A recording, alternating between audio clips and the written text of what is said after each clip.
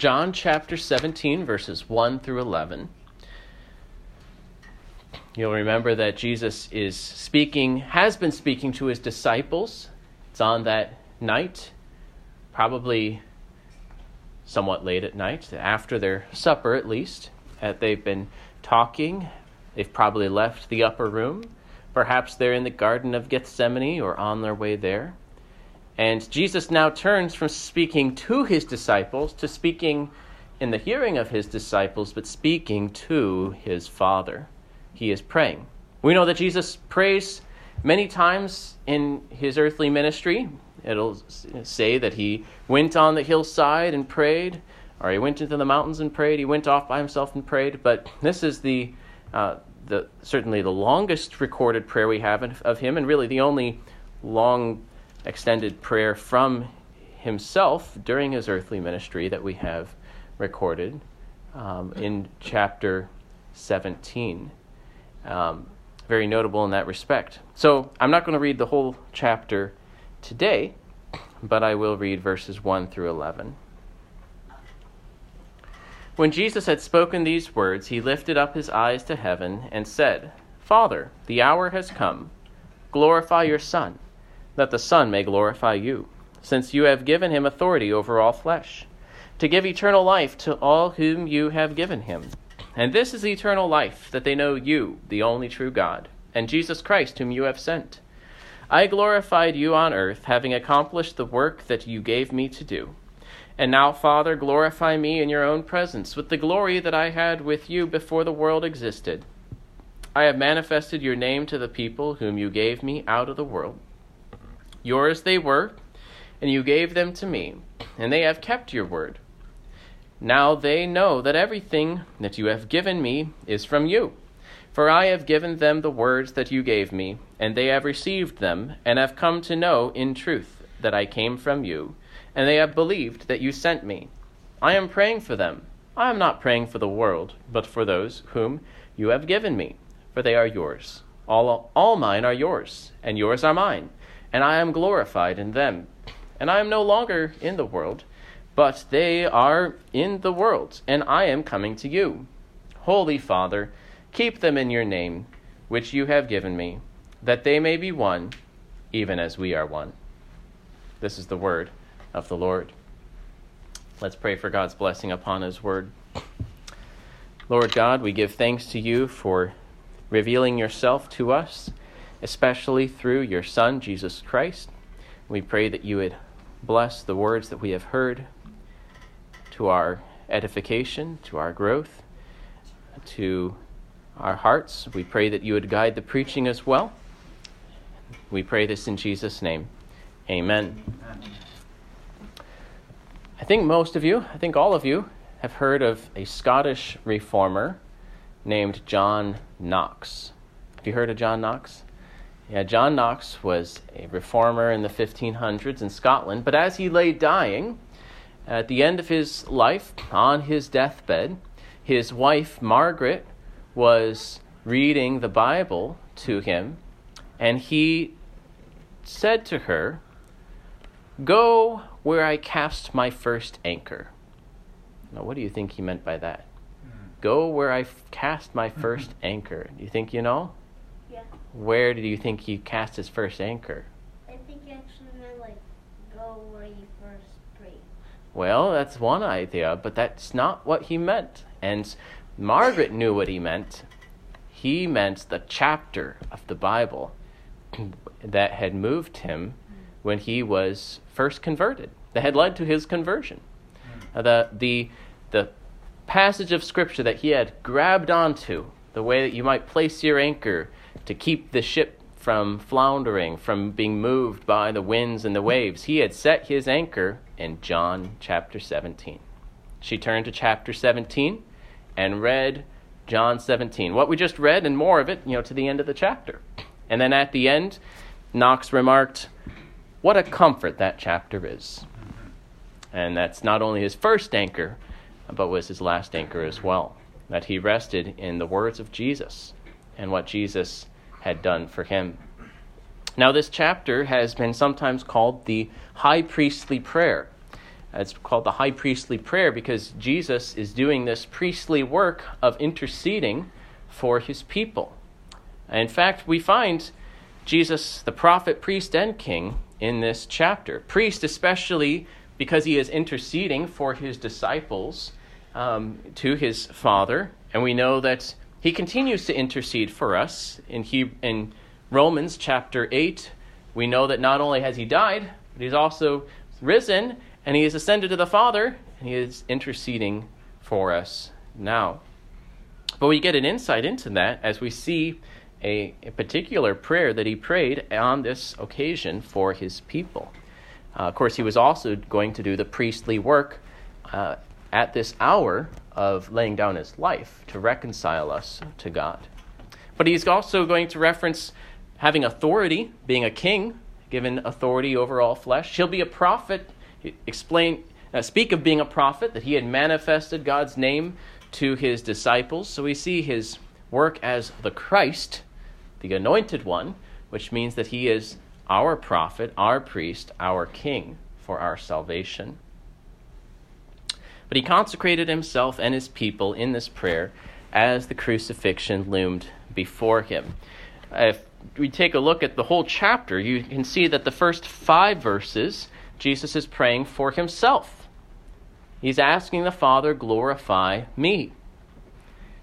Then in verses 6 through 19, Jesus is praying for his disciples. Especially in view are those 11 remaining disciples, the ones we call apostles, although much of what he says is applicable to Christians at large. But in context, it's those who had already come to him that he is praying concerning them. And then verses 20 through 26, he prays specifically for Christians who would yet come to faith. Or the elect who would yet come to faith, those who would believe through the word of the apostles, which would be like you and me, those who read their words, like in the Gospel of John, for example, and believe in the Lord Jesus. That's why John wrote these things to begin with, is that we might believe in Jesus, that he is the Christ, and have eternal life through believing in him. So that's the whole chapter. Today we're going to look through the first 11 verses. And there are 2 petitions. What's a petition again? Will you remember what a petition is? Like a request. Like a request, where you ask for something. There's a lot of things that are said in these 11 verses. There's 2 requests, 2 petitions. The first is found in verse 1, glorify your Son. And the second is found in verse 11, keep them in your name. Glorify your Son, keep them in your name. So first, glorify your Son. Think of the first 5 verses as Jesus is speaking of himself and praying for his own sake. We know that he would go on that evening to pray to his Father in great agony as he reflected upon the sacrifice that he was about to do. I don't really know if this happened before or after that. Probably before, because he was interrupted and as he was speaking to his disciples when Judas came as the betrayer. There's probably maybe even be some overlap here. But he starts praying concerning himself. The hour had come. The hour didn't just refer to 60 minutes. The hour in this case meant a time that had come. The hour of his crucifixion, then his resurrection, the hour that he had been waiting for throughout his earthly ministry, the hour of his glorification. Now, usually we think of, and properly so, think of his crucifixion as the culmination of his humiliation, that he was obedient even to the point of death, that was the epitome, the climax of his humiliation and shame. But in another sense, he was being lifted up. In retrospect, this would be Jesus held on high for the salvation of the world, and one step unto then the resurrection, and then the ascension and glory. Well, this was the hour, and it had come. And so he prays all of this prayer in light of this work, which sometimes he even speaks about as if it had already happened. Like when he says later, even on the cross, it's finished. Well, it's not finished. He hadn't died yet. But he says it in light of what was about to take place. Similarly here, he says, I'm not in the world anymore. Well, he is in the world, but he's speaking in terms of this work that was in the hour that he had come to. The hour had come. Now he asks the Father, glorify your Son, that the Son may glorify you. Glorify your Son. You'd all be with the Son as he endures this suffering, to uphold him as he goes through this, but also to raise him from the dead, to exalt him highly, as the Father would do, because he had laid down his life. Now in verse 2, there's some explanation. Why glorify your Son, that the Son may glorify you? Well, the Father had given the Son authority over all flesh to give eternal life to all he had given him. The Son, being exalted, would give glory then to the Father, because he was being exalted for the sake of bringing us to the Father. Notice in Philippians it said that all confess that Jesus is Lord to the glory of God the Father. As the one brings glory to the other. Now, Jesus had received authority over all flesh. Did the Son have divine authority over all things from the very beginning? Was that his by the fact that he was God? Yes. But he was given authority over all flesh in his office, in his capacity as the mediator, as the Savior, as the Christ.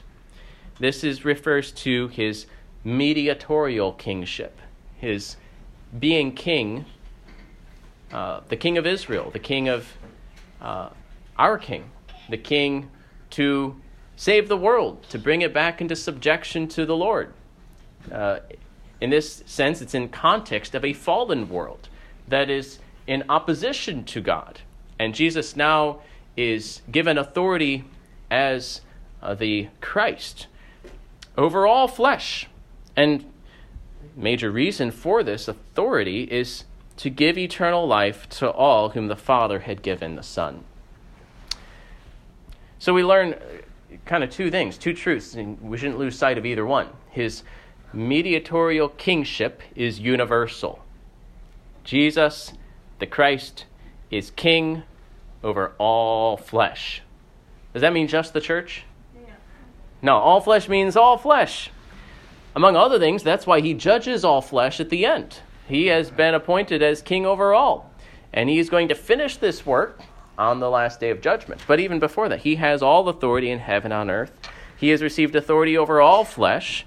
And so all nations, all peoples are called to bow the knee to King Jesus. All the nations are his by right. That God has set his king on his holy hill, and all the rulers of the earth are told to kiss the Son, lest his anger burn and they perish in the way. He has authority over all flesh, over every area of your life, over every day of your life. His authority, even as the Christ, is universal. But secondly, his kingship, this kingship as the Christ, is for the salvation of the elect. He's been given authority over all things in a unique sense as the Savior, as the one who will then apply this salvation to those whom the Father had given him. Is he given this authority for the salvation of all people? Well, it's offered to all people, but it's not for all people. It's for those whom the Father had given him. The Father had foreknown, had loved, had set his love, had chosen a people, and had given this people to the Son, saying, Son, here are the people whom you ought to save, whom you should save. And the Son receives these people, and it is his mission now as the Christ to save them. And this is the eternal aspect of the covenant of grace, that the covenant of grace is made with Christ, and in him the elect as his seed. That we are given to the Son, and then we are actually brought into this salvation through faith in Jesus. And he applies this, he gives this eternal life by drawing us to himself, so that we come to him and are never cast out. The Father gives a people to the Son, And then the Son laid down his life that he might purchase redemption and therefore then apply it to the elect, to those chosen by God. Some people might emphasize the fact that his kingship is universal, perhaps, and neglect the message of salvation that's received by faith alone. Perhaps others will emphasize simply the gospel message of salvation for those who believe and neglect the universal kingship. Perhaps some would neglect both. But both of these are held together here. He has authority over all things, and that he directs then all things for the good of his people, of those who are called by him, who love him.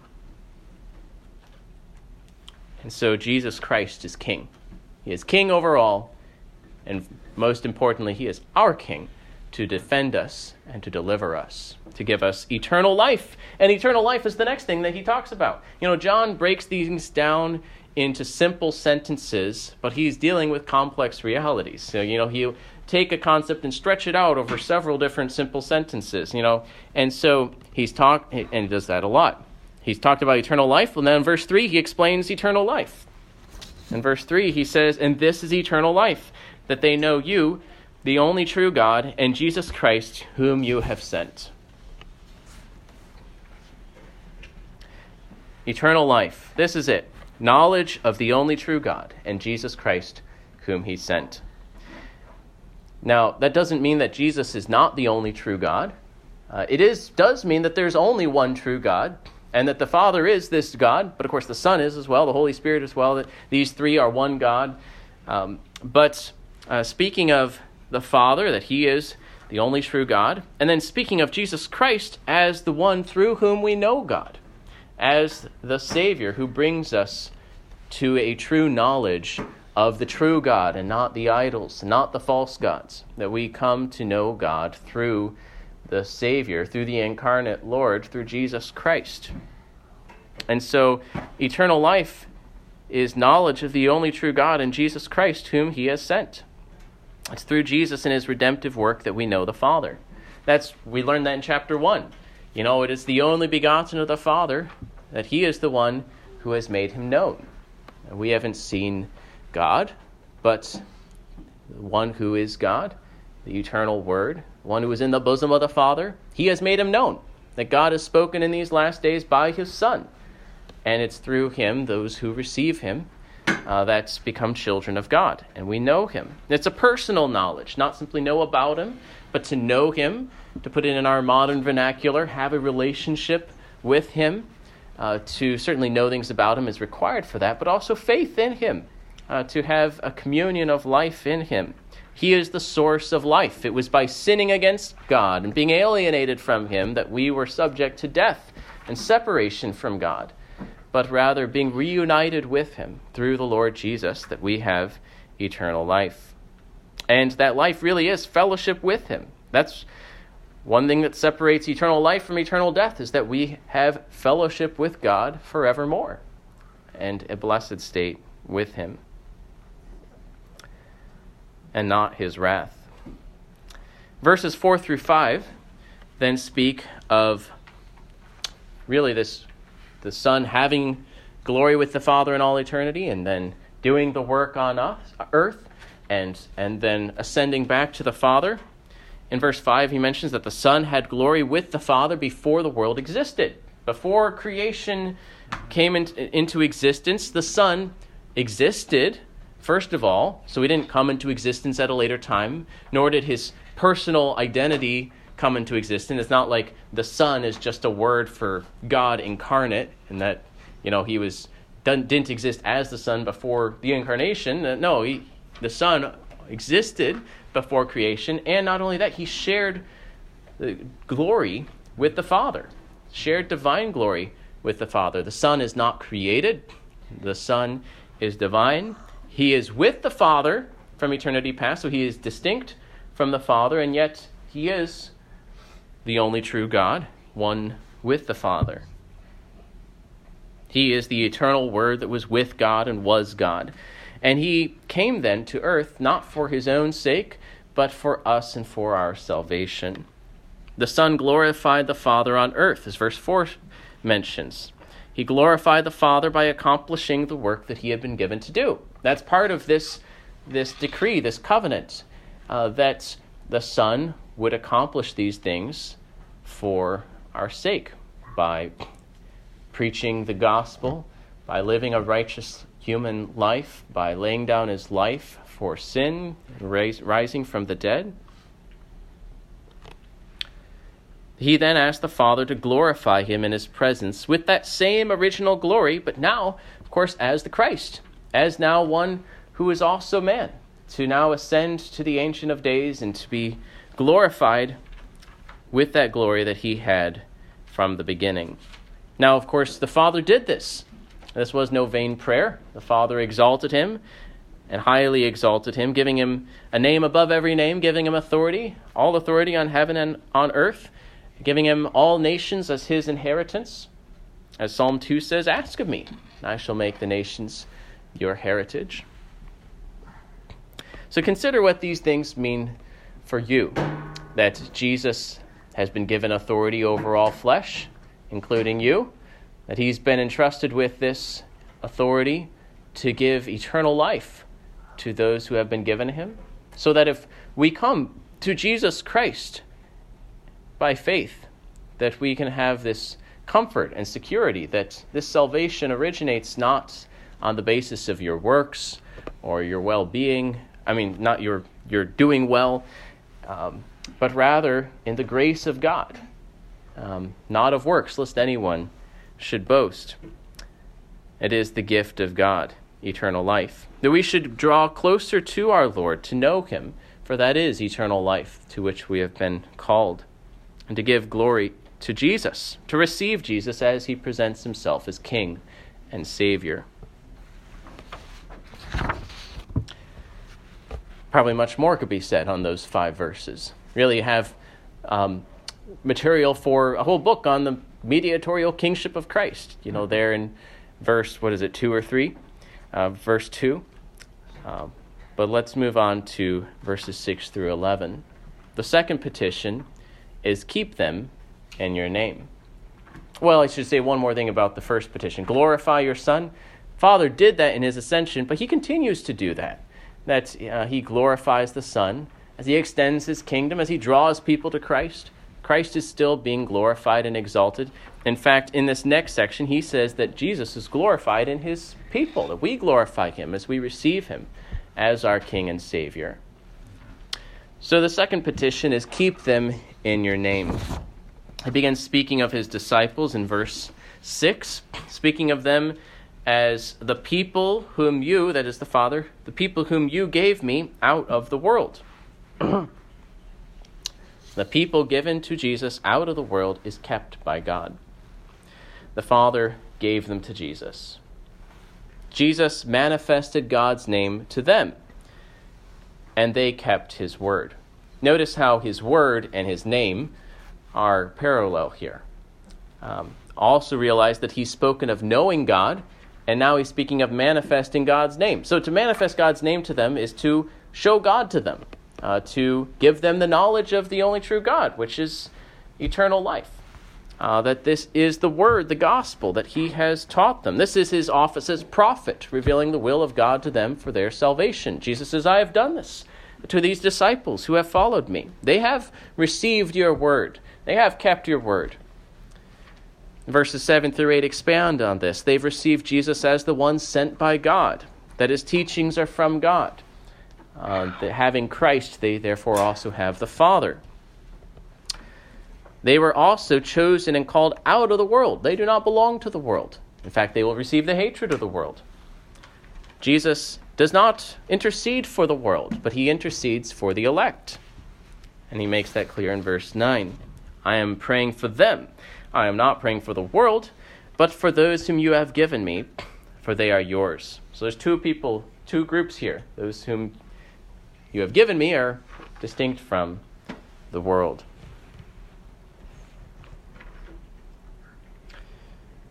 Those who belong to Jesus belong to the Father. He says, all mine are yours. All yours are mine. No one has the Father who does not also have the Son. Those who receive Jesus do have fellowship with the Father. Now, in verse 11 calls attention to the fact that they are still in the world. Are you in the world? You're not of the world. You don't belong to the world, but you are in the world in the sense that you live here among the fallen world of humanity and in this place and age. We have not ascended to heaven. This world is a dangerous place. We have those who would pressure you to compromise. We have your own sin dwelling within you. You have the devil who seeks your destruction. And so Jesus prays for those who would be remaining in the world. Think of how in Revelation it speaks of the dragon seeking to devour the child who would come, the promised Savior, and then he was taken up to heaven, where he would rule the nations with a rod of iron. And so the dragon turns from pursuing him to turn his hatred, his hostility towards the woman and to her offspring, to the rest of the church. And Jesus knows that there will be a conflict awaiting his people after he ascends to the Father. And so he prays for his people. We still live in the world. He was no longer in the world. Again, thinking of this in terms of having already died and the hour taking place. And so he prays, Holy Father, keep them in your name, which you have given me, that they may be one, even as we are one. And so here he intercedes as our priest for us. Jesus prayed that the Father would keep us, keep his disciples. That is, to guard them, to keep them safe, to protect them. Not only that, but to keep them in his name. That is, to keep them as his people, to keep them in the faith. We have a thread here. The knowledge of the only true God and Jesus Christ to whom he hath sent, which we find through the manifestation of his name, the word that Jesus preached, and therefore then the Father preserving us in that word, in that name that has been manifested to us, the gospel, that we might be preserved in the faith and hold fast to it. And therefore, being preserved in his name, to be one people, to be united as one, reflecting the unity of the Father and the Son. We are kept by God in God's name, that we might be one. It doesn't happen the other way around, to be one and therefore be in God's name. You can have a group of people that are one in some sense. It doesn't make them God's people, but rather to be God's people and therefore to maintain that unity of the Spirit in the bond of peace, having one Father and one Lord, one Spirit, one faith, one baptism. It is a unity created by God, but then also to be maintained and strengthened and manifested, that we be of one mind and one spirit, as Paul and the apostles would continually urge the church to do, and praise them when he saw it, and pray to God for it. And that is still the desire of Christ, and ought to be our desire as well, to see the church to be one, to be unified in all sorts of ways, unified in Christ, in faith, in love, as one body, to not be divided from one another, even to be one as the Father and the Son is one. That ought to be reflected in the unity of the church. It doesn't mean the same type of union in every respect. You know, some people will say, oh, well, we're to be one like the Father and the Son are one, so therefore the Father and the Son must not really be one because we're not one. or that we could only be one in a certain sense, and therefore they really just must be two gods that get along really well. No, that's not the way to think. That's the going backwards. Rather, we should understand the unity of the Father and the Son, firstly, and then hope for a similar unity, a unity that reflects that among believers. To be of one mind, to be standing side by side, striving for the gospel, to be one people that are unified in Christ. This unity is the same that the apostles urged the saints to maintain and praise them for. as we saw in Philippians 1 through 2, for example. The church still needs this prayer. Certainly there is a spiritual unity that is created by Christ, by our fellowship with Christ, that is created by God. But this is also a prayer to be maintained and realized, that we would manifest this more and more and not be divided from one another, not proclaiming different messages, that we would proclaim the same message. And there is much work to be done. But the goal is, and the reality is, one flock and one shepherd. And that shepherd is not the Pope. That shepherd is Christ. In conclusion here, we should reflect on the fact that salvation and eternal life is from God. It is by his grace. It is from the foreknowledge of the Father and the work of the Son applied to us by the Holy Spirit. It is through knowing Jesus Christ and in him knowing God. So take refuge in Jesus Christ. He is where salvation is to be found. And then take comfort in his prayer. If you are Christ's, then you can take comfort in this prayer, that Jesus is praying for you, that the Father hears the Son, and that he will do these things and keep you in his name. What a comfort this chapter is. Jesus has been glorified. He has glorified the Father. Jesus is glorified among his people. The Father has kept those whom he gave to the Son. He was with the apostles as they went forth and suffered persecution and were maintained by the grace of God. He is still keeping Christ's disciples. May he keep us in his name. And may we be one, even as they are one. Let's pray. Dear Father, we thank you for sending us your Son to be our prophet, priest, and king. We pray that you would continue to work in these ways to keep us, protect us. For vileness is exalted among the children of man. There is strife and contention and temptation that surround us. And those things which would seek to seduce us from faithfulness to you, to pursue other paths or to go astray.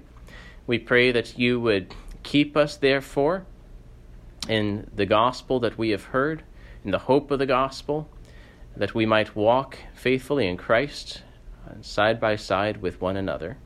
And we pray that in this way you would glorify the Son, that he who is exalted on high would receive glory through the extension of his kingdom and the preservation and sanctification of his church.